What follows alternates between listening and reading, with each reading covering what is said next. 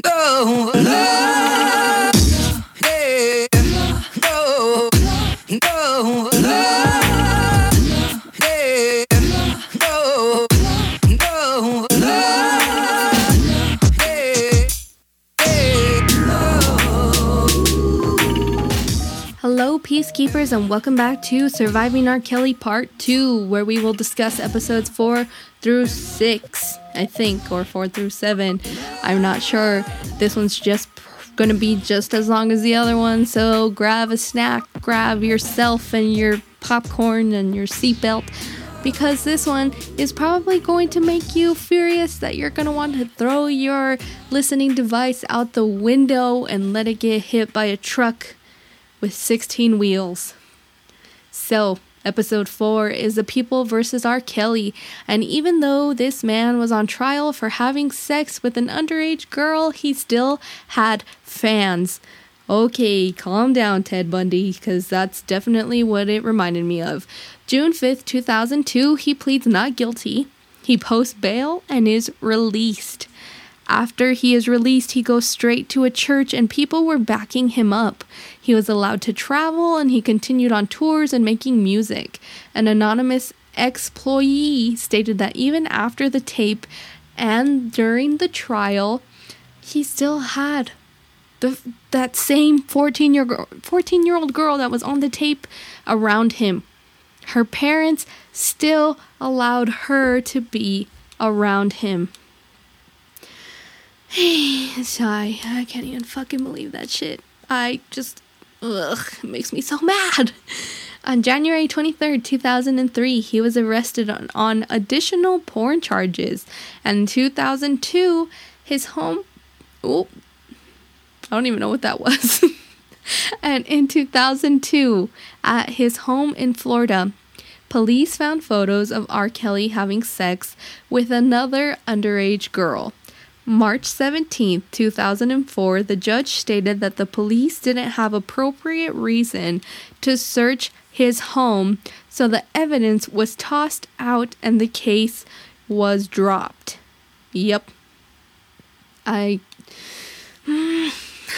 is everybody protecting this man?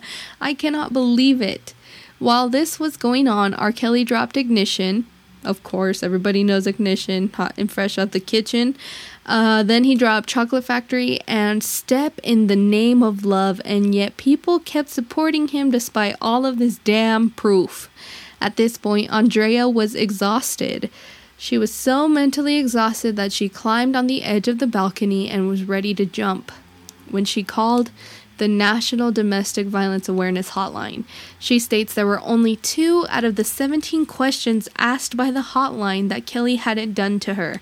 So this finally convinced her to take her 3 kids and $2,500, and she left. And then we are brought back to fucking Wendy Williams saying, "You get sucked into the industry," and she says, because she talks funny, she says, "At what cost? At what cost do you get do you get sucked into the industry?" I fucking hate her. I hate her so bad. Oh my god. And for everybody thinking that I'm being mean to Wendy, if you support her, then go away too. She is so she's always degrading people. She's always making fun of people who have disabilities, and no, cancel her. Bye.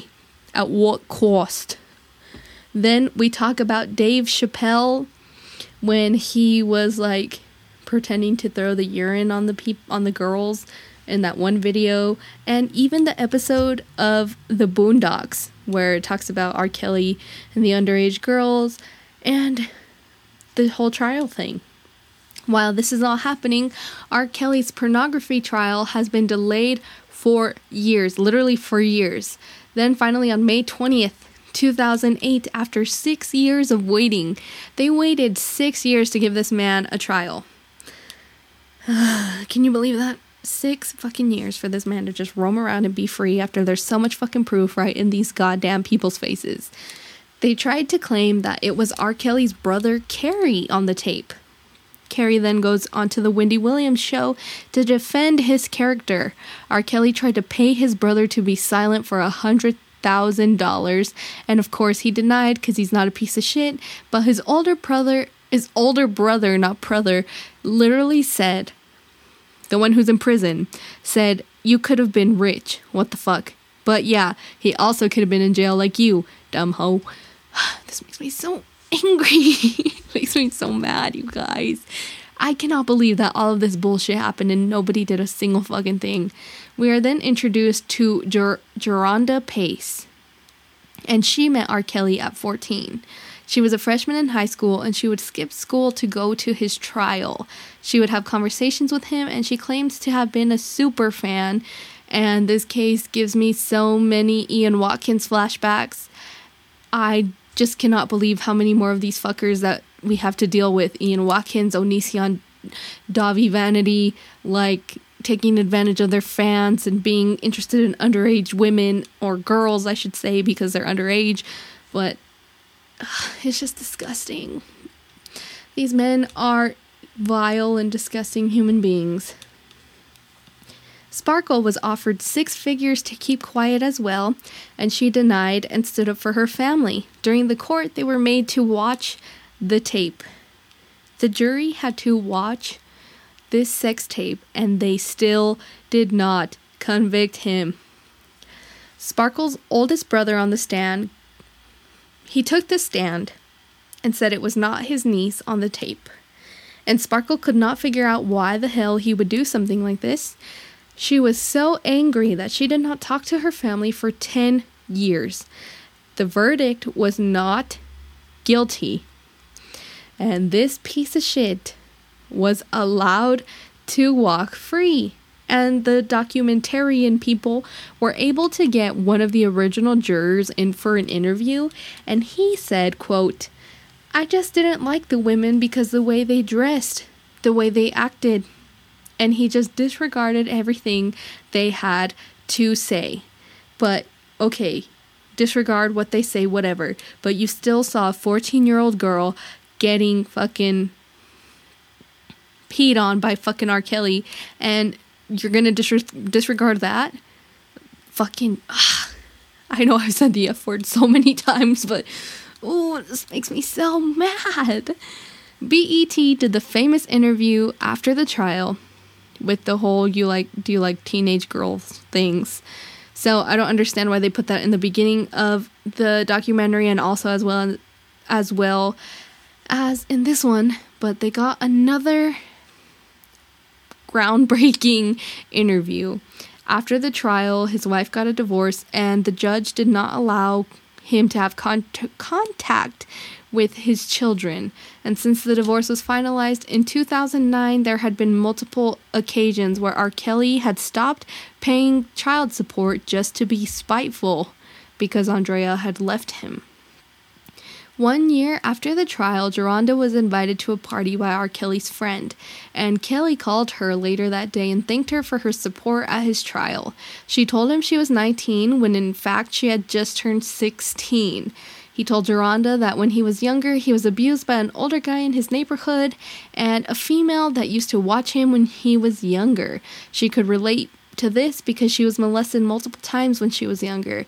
He asked her to undress for him shortly after, and things escalated. When she said she was a virgin, he told her, that's perfect. That means I get to train you and take your virginity. This girl is 16 years old, remember, and she showed him her ID, and all he had to say was, say that you're 19, but act 21. He took her virginity and began to control her and then started giving her rules to follow. An example of this was they were watching a game and he said that he liked the Bulls. And when Jerhonda said that she liked the Cavalier, he slapped her and said, okay, I guess you're not eating. The longest she went without eating was 3 days. We then meet Dominique Gardner, who met R. Kelly at age 17, and she was introduced to him by Jerhonda. Her mother was told by a friend that Dominique was seeing R. Kelly, so she called the police, and on June 14, 2009, the police went to R. Kelly's home, but Dominique was 17, and that was the legal age of consent in Illinois, and nothing was done. So I lied. You don't meet Dominique, you meet her mom. I think her mom's name is Michelle. And yeah, but we see her maybe like once in the documentary, but most of the time it's her mom talking about the situation and how she has yet to be able to see her. Episode 5 is called All the Missing Girls, and it opens with 2008. In 2008, R. Kelly was acquitted of 14 charges of child pornography, and yet he still continued to become even more famous than he already was. Chicago 2016, Dominique's mother hasn't seen her in a year. And at 22, R. Kelly asked her to move to Atlanta. Geronda and Dominique started seeing R. Kelly in 2009. So from 2016 to 2009, that's a lot of sauce. So the breaking point for Geronda was when R. Kelly slapped her and choked her until she had blacked out.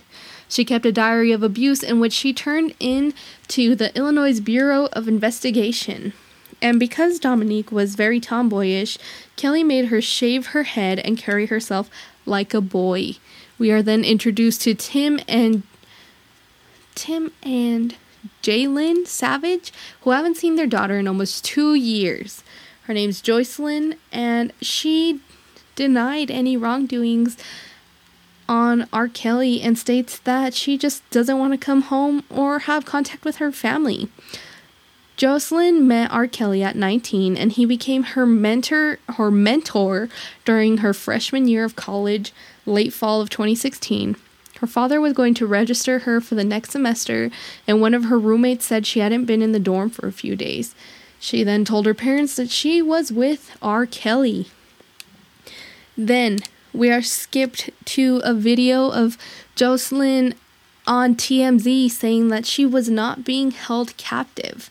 Reports started coming in that R. Kelly was keeping these women hostage in cult-like situations, and people were actually listening. Shows were getting canceled, and people were finally listening. Thank the Lord Jesus Christ. May 11th, 2018, 12 p.m. in Beverly Hills, Dominique's mom was taken by documentary producers to find her daughter. At 12:30, Michelle goes into a hotel, and she believed that Dominique was staying at this hotel. So, look at me. I'm fucking breathing fire over here. My bad.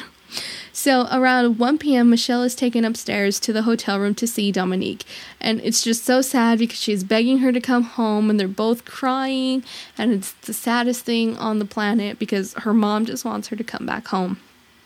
So she runs to the elevator. Her mom's crying in the elevator, and she told her mom to come back at 6 o'clock. Her mom then goes back to the hotel and tells the manager, like, Dominique is my daughter, blah, blah, blah, and I'm going to be back at 6 o'clock. So she goes back at 6, and the hotel guy tells her, like, hey, 911 was called. Dominique claimed you are not her mother. I'm required to file a police report, and you can't come back in here. So he tells her that she will be arrested for trespassing if she does not leave. She then calls Dominique, and Dominique says that she wasn't the one who called. She then hangs up on her mom, and Michelle goes back into the hotel and waits for her in the bathroom. And Dominique runs out with a duffel bag, and they both just run and get in the car, and they escape, and they leave. And honestly, I was like, trying not to cry. I was like, you go, Glenn, go. We then meet Kitty Jones, ex-radio DJ who meets R. Kelly at age 33. So that's a little different. She moved to Chicago to be with Kelly. When visiting a friend in Chicago, they asked Kitty if she ever watched his sex tape. Of course, Kitty was offended, but then she Googled it. She stated that he had introduced her to the girl in the video, and she didn't know how to feel. So she called him and told him, and his reaction was, quote, "Bitch, don't ever accuse me of some shit like that again. Who are you listening to? Get your ass back here. I'm fucking you up." He then beat her in the car when she got back. Despite this, she tried to make the relationship work. He would punish these women by not feeding them, beating them, or isolating them in rooms for several days. He makes the women make false statements about themselves as insurance. Kitty was introduced to all the other girls, where they all had to perform sexual acts on one another. Kitty's final straw was after almost 3 days of not eating, and when she got to the airport, she was terrified. We are then given the statistic that it takes 7 to 10 times for someone to leave their abuser. Kitty tried to call him, and she told herself, if he picks up the phone, I'm going back. And fortunately for her, he didn't. We are then introduced to Azriel Clary's parents, and she met R. Kelly at age 17. Her whole family went to an R. Kelly concert because her dad liked him when he pulled her on stage. She had to exit out the back of the stage. She sang for him and gave her his number. One day, when she was supposed to be home, her parents called to ask where she was, and she was at a hotel waiting to meet R. Kelly. Of course, this pissed her parents off, so they both left work early and drove to the hotel. She was alone in a room with him. They took her back home, and they called R. Kelly, and of course, he made excuses, so the parents allowed her to go as long as she was never by herself. Azriel, yeah, that's her name. I'm pretty sure that's her name. Azriel. Okay, so her sister dropped off somewhere. She was dropped off somewhere, and she was basically forced out by R. Kelly's security because she wanted to go get herself something to eat, and Adriel was like, you can't leave or he's going to get in trouble, or you're going to get in trouble, and she decided to leave. So they told her, like, if you're not going to follow the rules, we're going to kill your sister. They said, like, if you say anything, your family's going to be dead. At the end of episode 5, Michelle says something super iconic, and it should have been in the intro of the show. There are 3 drugs out there: crack, heroin, and R. Kelly. And, you know, that's iconic. You go, Michelle. Episode 6 is titled Black Girls Matter. It already starts out super jumpy, and we are back with Adriel. And things are getting heated. R. Kelly is trying to separate her from her family, and on December 9, 2015, R. Kelly went on Facebook Live to, quote, clear the air. And he talks about how everyone needs to support each other. He did an interview with the Huffington Post, and rather than answering the questions, he is just talking over the poor lady. And he was like, I don't care. I love my fans. Blah, blah, blah. And he's like, and I love you too. And she responds, she's a bad bitch. She responds with, I don't need you to give me any of your love, sir. I don't need you to give me any of your love, sir. Just answer the question. And he's like talking over her, and she's like, I don't need your love. Oh my God, she's a bad bitch. So December 30th, Azriel turned 18, and she turned off her phone basically as soon as she turned 18. So she felt like she could do anything she wanted. Her sister Isis, and yes, her name is Isis. It's spelled A' and then how you spell Isis. And oh my God, I just smacked this laptop again. My bad. She claimed that when looking through the hotel rooms back when the incident occurred with R. Kelly, she said she saw buckets in every corner of every room, and it looked like they were being used as bathrooms. The parents were furious and were put in contact with the Savages, parents of Jocelyn Savage. It is now 2017, and Jocelyn hasn't talked to her parents in a year. So the parents decided to do a wellness check, and it is recorded.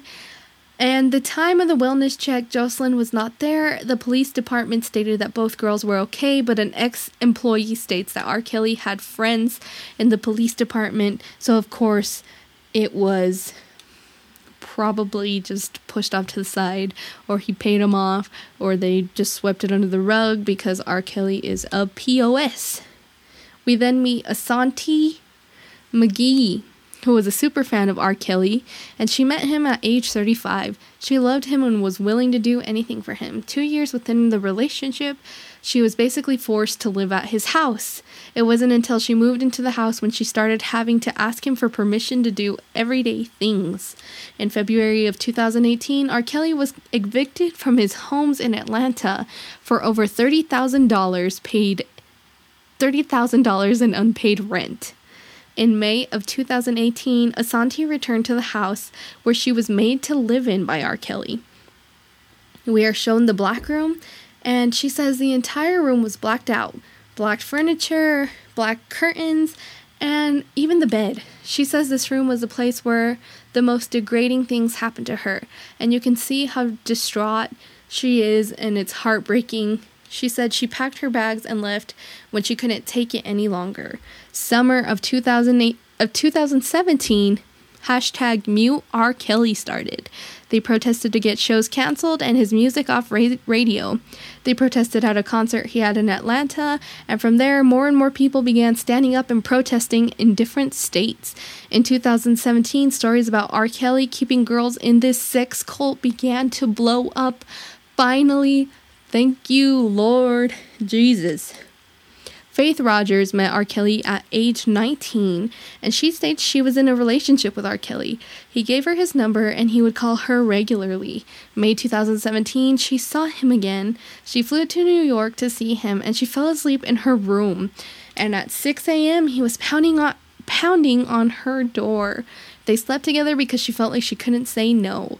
As they were getting frisky, he said very disgusting things to her, and she noticed that he was recording her without her permission or without her even knowing that he was doing it. And in December, Faith went to another concert in Dallas. They talked about a life and having a life together, and he told Faith about the rest of the women who lived with him. He takes Faith downstairs to meet Jocelyn Savage, and Faith was shocked because she stated she seemed brainwashed. She would do whatever R. Kelly said. Faith made we must be getting in the 20s because your girl cannot speak anymore. Okay, let's try this again.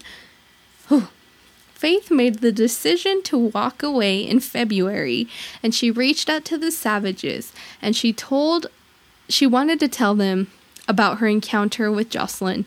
The Savages told Faith to get tested for STDs because they knew Jocelyn had an incurable STD.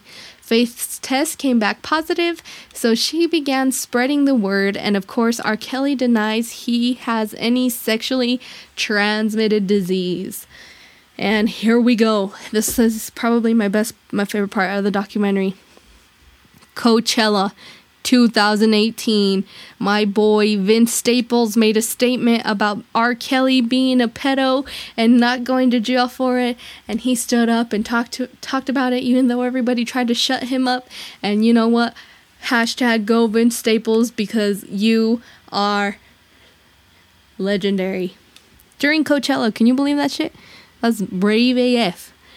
Then Chance the Rapper spoke out and said that he oh man, it's late, you guys. Okay, Chance the Rapper spoke out and said that making a song with R. Kelly was a mistake. And although I don't ever really agree with Charlemagne the God, because he's kind of a dick, he has been calling R. Kelly trash for years, and honestly, that is something that I can stand behind. So, you know what? Good for you, Charlemagne. So because of this movement, streaming platforms began taking him off playlists. A concert in Chicago, his hometown, was canceled. And that right there is a victory all on its own. Adriel's parents were able to look into her iCloud account and read text messages between her and R. Kelly, and it turns out that the first time they met, they had actually had sex when she was 17. May 12, 2018, Adriel's parents set out to find her in Chicago, and at this point, it would have been 3 years since they have seen their daughter. She would be 20 at this time. As of November 2018, they still have not seen her. And oh man, that makes me so sad because they looked like a pretty good pair of parents. We then see Wendy Williams again, trash. And she said she had a 2-hour phone conversation with R. Kelly in which he kind of tells her everything and exposes himself. But like, why Wendy? I don't know. R. Kelly then released a 19-minute song called I Admit that addresses his sexual abuse allegation, and honestly it's a joke because he's basically just doing like that guy from that one commercial when he's dangling $1 in front of the lady's face and he's saying, oh, you gotta be quicker than that, you know, that Geico commercial or whatever it was. Yeah, he's literally trash, and it's just a whole 19 minutes of him gaslighting because he's garbage. And well, that's it. It ends with notes about the survivors and where they are now and all the badass things that they have accomplished. And the last two that still have not seen their parents, unfortunately, makes me super sad. And R. Kelly's a bitch. And he really needs to get, I don't know, maybe, what's that one form of, I know this is kind of brutal, but remember that one medieval torture thing where they would, like, crush you with a rock? He's trash. I can't believe it. And those jurors are trash, and those judges and the police and everybody who keeps fucking covering for this bitch is trash because he makes me angry, and I don't know if I'm gonna get sued for this shit, but fuck R. Kelly. Fuck that guy. So, remember, we are on all the social medias, Twitter, Instagram, you guessed it, Patreon, at Passions or Peace Podcast. Go hit me up and we'll do a dance or something. I don't know. You can send me a Gmail or a request at passionsorpeace@gmail.com. Thank you to our sponsor, Eva's Bail Bonds. Don't forget, if you're in Idaho and you need bailed out, call Eva. She's an angel. And most importantly, thank you for coming back and listening. Remember to stay peaceful, stay passionate, take care of yourself. Don't listen to any R. Kelly. Take him off your playlist. Make sure that you're staying in your house. Watch your kids. Drink some water. Take some time to enjoy the things that you love. Pick up a hobby. And here's a little palate cleanser. What does the moon say to the sun? Bye, sun. Oh, man. I hate myself. I love you guys. And we will see you on Monday. Bye. Bye, son.